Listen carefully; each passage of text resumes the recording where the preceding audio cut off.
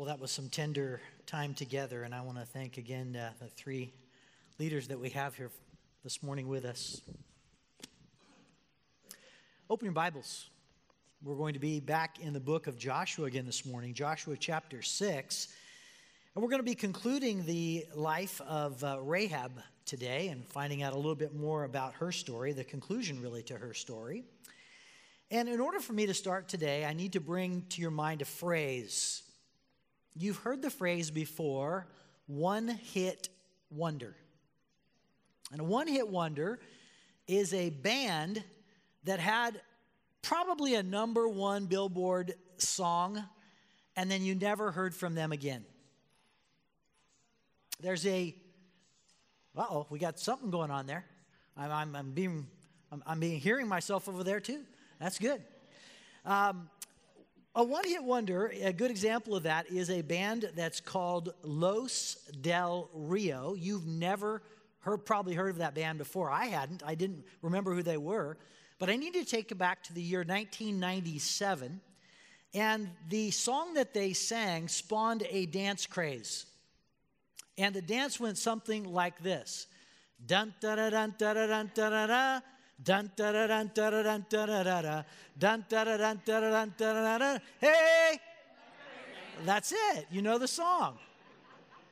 And Los Del Rio sang that song, and it went to the top of the charts, and everybody danced the Macarena for a whole year, and then they went off into oblivion. There's a couple more songs that are one-hit wonders I want to bring to your mind.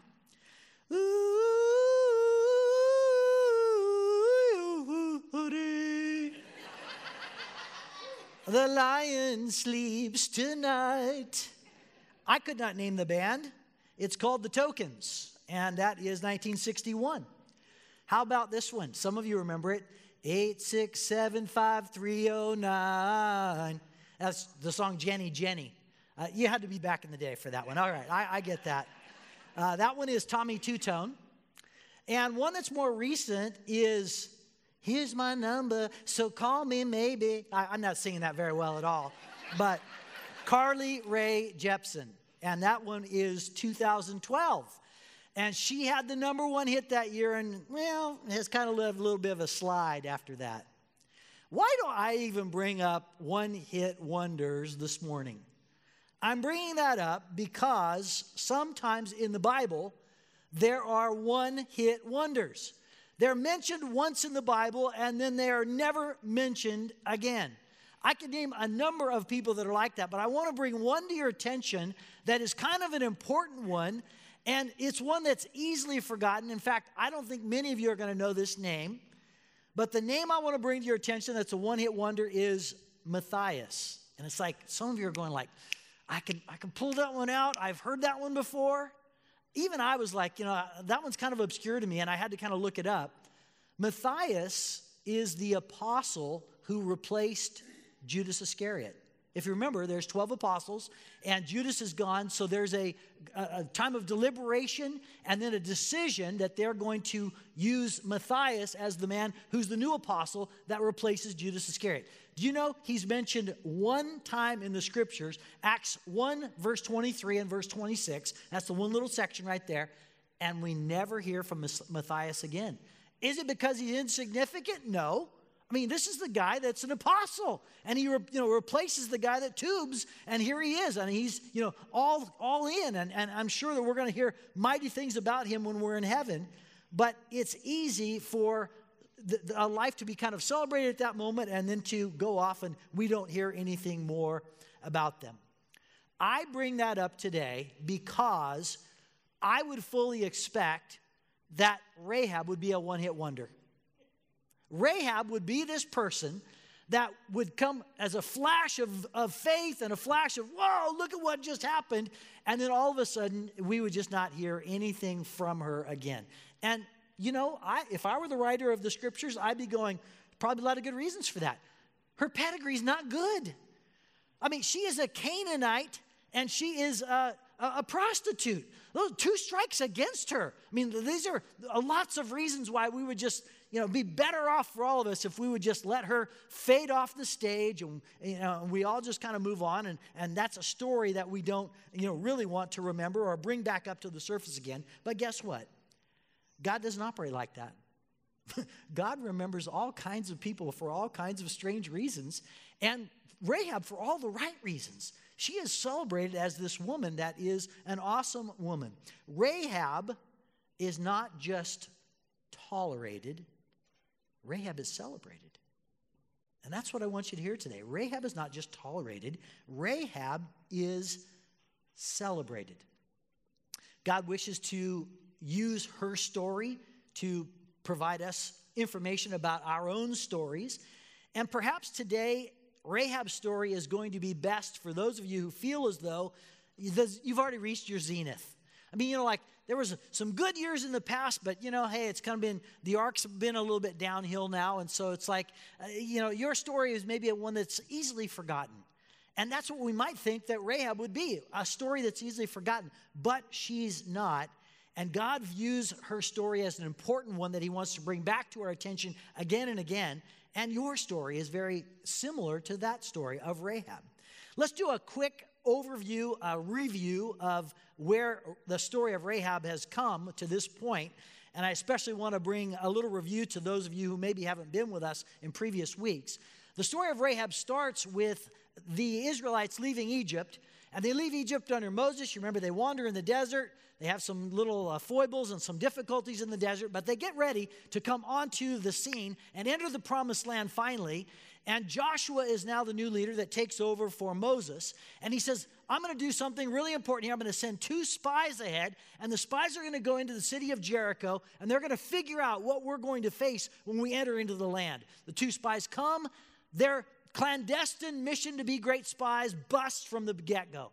They end up in the wrong place, or at least the wrong moral place, in the house of a prostitute. Who would plan that? And they also end up being discovered by the king's men, security forces, discover them right away. And so their entire clandestine mission of spying is busted. But guess what? Surprise, surprise, surprise. Rahab hatches a plan.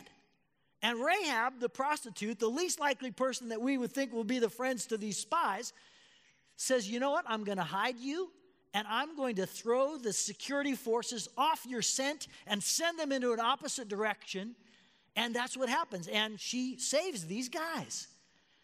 They are in discussion with her, and she says, you know what? As kind as I've been to you, I'm asking you to be kind to me and my family. And they say yes. And so when the army arrives into Jericho, they are going to spare Rahab and her family. Now they arrive, and we know the story. It's not necessarily a military campaign. It's a marching campaign. And they march around the city for 7 times blowing trumpets. Finally, it all arrives on the 7th day. After 7 times around, they all shout in unison, and the walls, as the story goes and the song goes, come crumbling down. And then they go into the city. They burn the city. They kill everybody in the city, but they spare Rahab, and they spare her entire household. And so again, that's the recap or the uptick of the entire story that we know about Rahab. Well, what will happen with the rest of the story of Rahab? What happens with her story as it's told on through the years? She actually has a very sizable legacy that is recorded in the scriptures. And Rahab is not just tolerated, but she's celebrated. And I want you to learn how. So there's 3 ways that Rahab is celebrated in the scriptures. And let me go ahead and point those out to you today. We're going to start with her position. And by her position, I mean really her physical location. First, I want you to notice something that's in the scriptures, and I want you to notice 2 verses that are the conclusion of her story in Joshua chapter 6. First of all, Joshua 6, verse 23. I have that on the screen. Here it is. So the young man who had done the spying went in and brought out Rahab, her father and mother, her brothers and sisters, and all who belonged to her. They brought out her entire family and put them in the place outside the camp of Israel. I want you to notice that, outside the camp of Israel. You can imagine the hesitation. I mean, this woman's a Canaanite. It's no idea what kind of strange views she might hold. And come on, she's a prostitute. And so again, to quote Ronald Reagan, who was negotiating during the Cold War, and there was a treaty that we were forming with Russia, we trust but we verify. And so again, that's their mantra is, well, we're going to trust, but we're going to verify that this woman is really okay. And so we're going to keep her at arm's length to begin with. But I want you to notice what happens in verse 25, just 2 verses later. But Joshua spared Rahab, the prostitute, with her family and all who belonged to her, because she hid the men Joshua had sent as spies into Jericho. And she, here it is, lives among the Israelites to this day. She lives among them. She went from somehow outside to inside. She went from the edge of the camp into the center of the camp. She's incorporated into the very life of Israel. And she's a key woman that would be remembered for her faith for years and years and years to come. She is this key woman. What changed? Something changed in that formerly we just saw all of her baggage. And now we don't see her baggage as much as we see her faith. And she's a fellow believer. She's one of us. She's brought in as one of us. And she's brought in as somebody who's very special and is an important person in the family of God. And so somehow she moves from the outside to the inside. Let me give you an example of that. My family, as many of you know, we spent, 13 years in Denver, actually the suburb of Littleton. And my kids grew up there. They're with me today, and I'm excited to have a long weekend with them. But one of the things that happened with us is that we lived in, first of all, one location in Littleton, but we always kind of had our eye on this subdivision called Governor's Ranch. And it was a very nice subdivision, and one of the reasons we liked that subdivision so much is it had a swimming pool, and a swimming pool that was available to all the members of Governor's Ranch. By the way, we ended up calling it the Gov. So we wanted to live in the Gov. Well, it came about that we actually had the opportunity to move into a house in the Gov. And it did not take long until my kids went immediately and passed the swimming test so that they could get a photo ID and they could go down to the swimming pool anytime they wanted to go, even without mom and dad. So this pass gave them the authority to go in and to enjoy the pool, enjoy the lounge chairs, enjoy the clubhouse, everything that was a part of that little subdivision at the Gov. And that was very, very important to them. At that moment, they were not just guests. At that moment, they were in. They were rightful owners and members of that clubhouse and able to do anything that anybody else could do that were the rights of obviously being a homeowner in that area. What I want you to hear is that Rahab has that same thing happen to her. Her position is now she's in. She is a full-fledged Jew. She's an Israelite. And even though her background would be very, very sordid and different, even though she would be a foreigner by birth, somehow she is now welded in and she is a full-fledged resident of the people of God in Israel. Do you know that that's exactly what happens to you when you come to know Christ? You're welded in. You are now an adopted son or daughter of God. You are a part of a family. I'm looking at that family right here today. You are indwelled by the Holy Spirit. You're an heir of everything that is Christ's. And far more important than any pool pass, I can tell you that right now. That's what is part of the inheritance that God has given you when he says, you are now in, you're part of my family and you're part of my blessing. That's Rahab. Rahab doesn't just stop with position, though. That's not the only way that she's celebrated. She's also celebrated for her faith. Her faith is celebrated. And I want to give you 2 examples that are in the Bible where Rahab is mentioned again, past this spot in Joshua, on down the line. Both of these are New Testament examples where Rahab is mentioned again. And specifically, it's Rahab's faith that is pointed out as something that is incredible. First of all, she shows up in Hebrews chapter 11. And if any of you know about Hebrews chapter 11, it's called the Hall of Faith. So these are the people of faith that are the biggies. The people that are the monster big ones that are like, okay, these are our prime examples of faith. And guess what? Rahab shows up right there.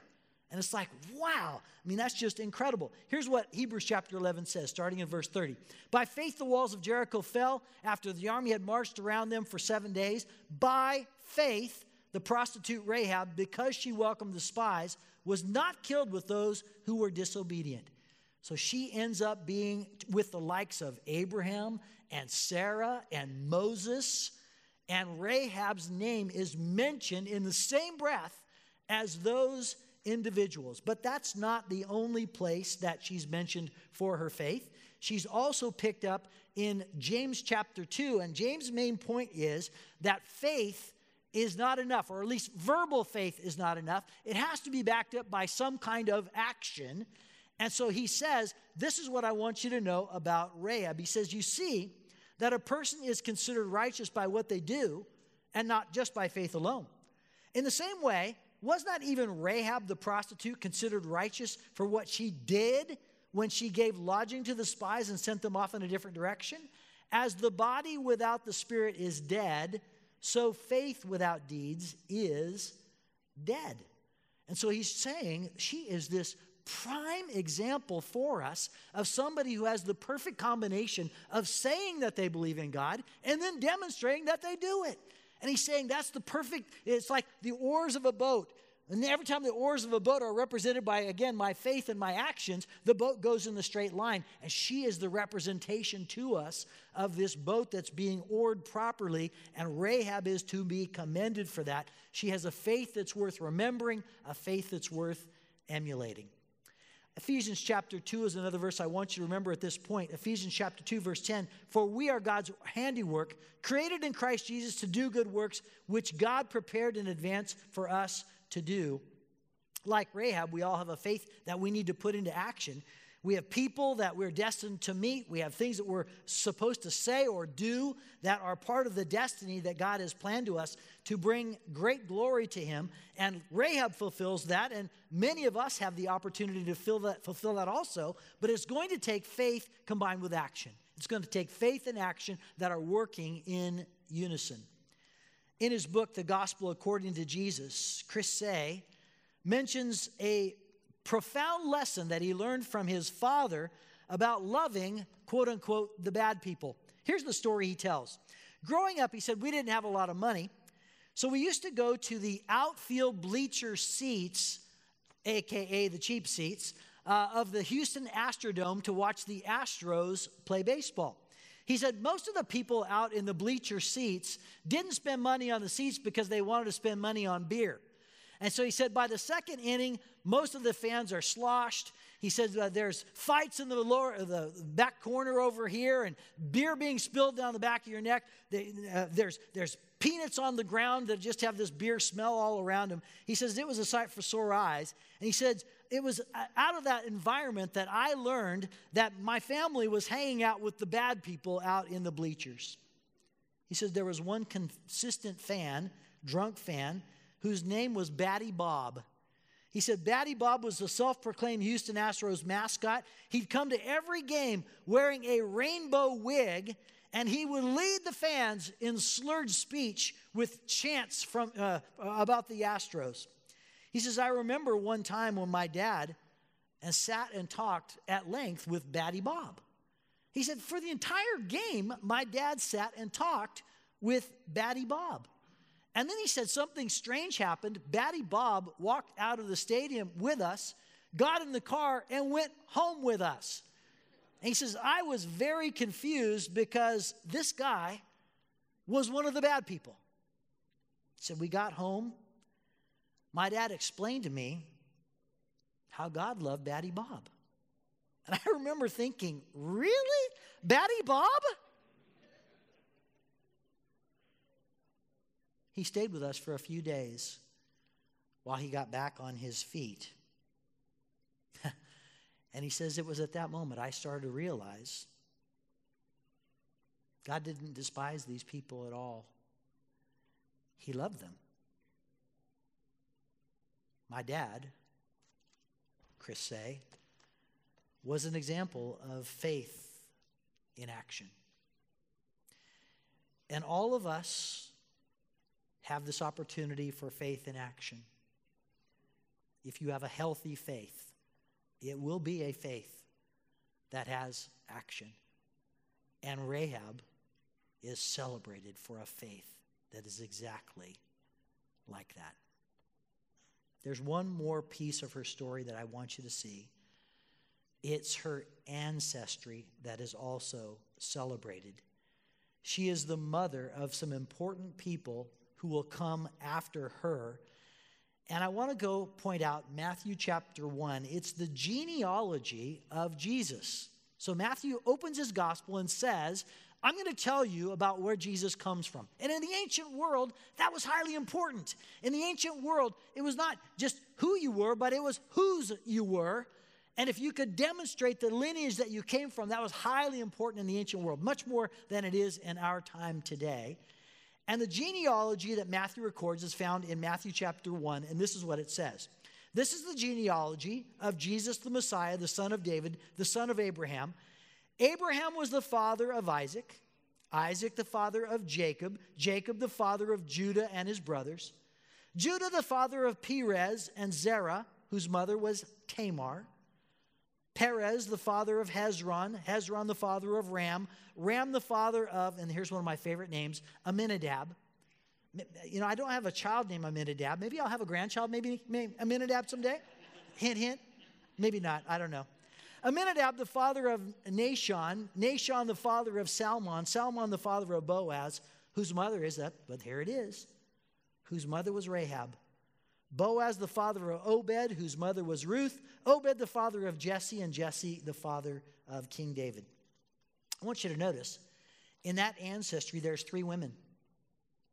Now, were there more mothers than those? Yeah, there were. But only 3 women are listed. And you know what's true about every one of those women? They all have some difficulty in the past. They all have some kind of real pain.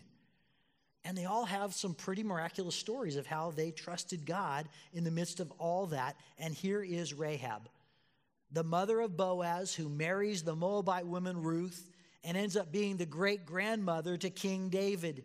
And all of us know King David is now the one that's the pinnacle figure, that's the leader that comes now into Jesus, the Messiah. Why do I bring this up? Because it would be too easy to bury that story. In fact, why put the prostitute in the line of Jesus, right? I mean, you know, is God really being prudent in doing that? And does Jesus get some kind of a stain on him as a result of Rahab being there? Not at all. That's not the way God rolls. God rolls with putting all kinds of people that have a great faith, regardless of their backgrounds, up as saying, hey, I want to point out to you somebody that received my grace, somebody that found my love, somebody that now is a demonstration of the kind of person that I love and I give myself to. And God doesn't celebrate that individual just in their life, but he celebrates them in the life to come, in the ancestry that they have, the lineage that they have, the legacy that they have. And he's saying, I want to do something about celebrating the people that come on after that individual.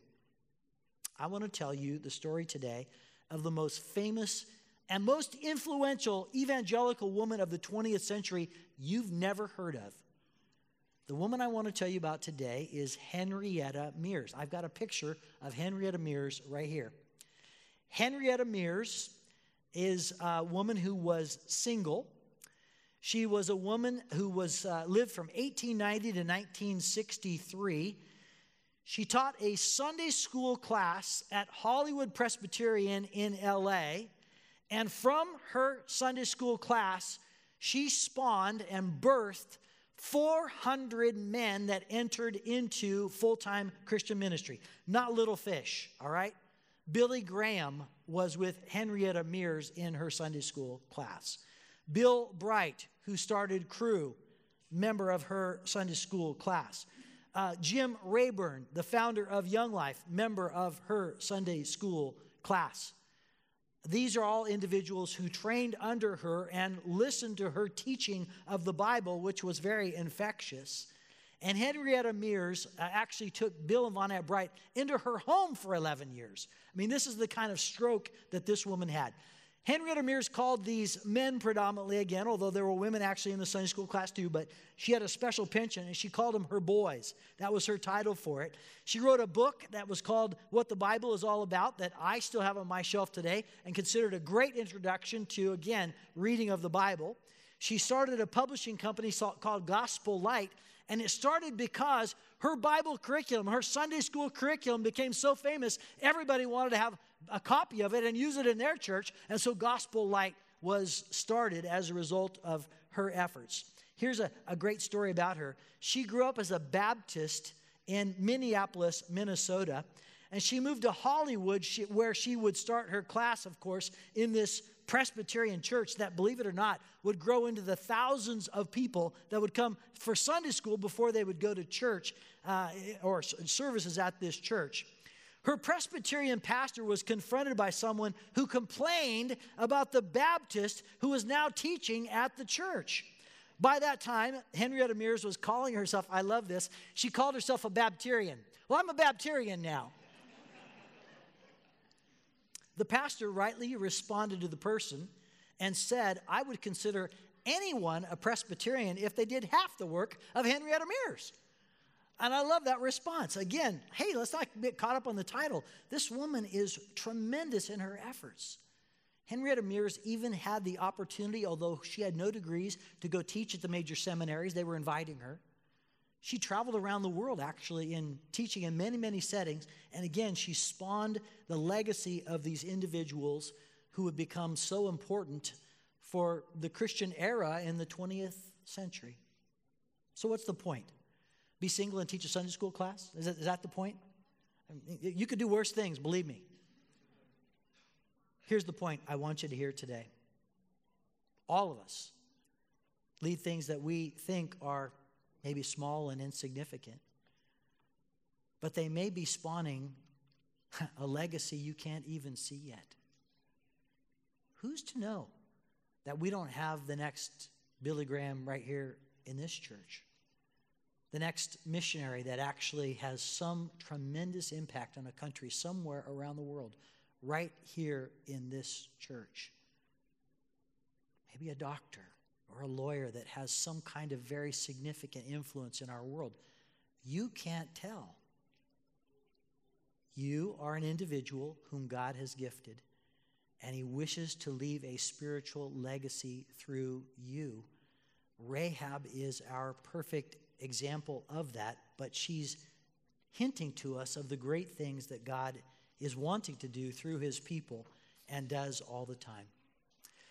Rahab is not just tolerated, she's celebrated, and guess what? That's the same way God views you. Regardless of your past, heaven celebrates your life and that you've come to have a connection and a relationship with Jesus. God celebrates your position in Christ. God celebrates your faith that leads to works that He's planned for you to do. God celebrates your spiritual ancestry and the legacy that He is building through you. Even if you feel that your story has faded in some way, God doesn't. In fact, God says the best is yet to come. If you're in me, the best is yet to come. And so what about you?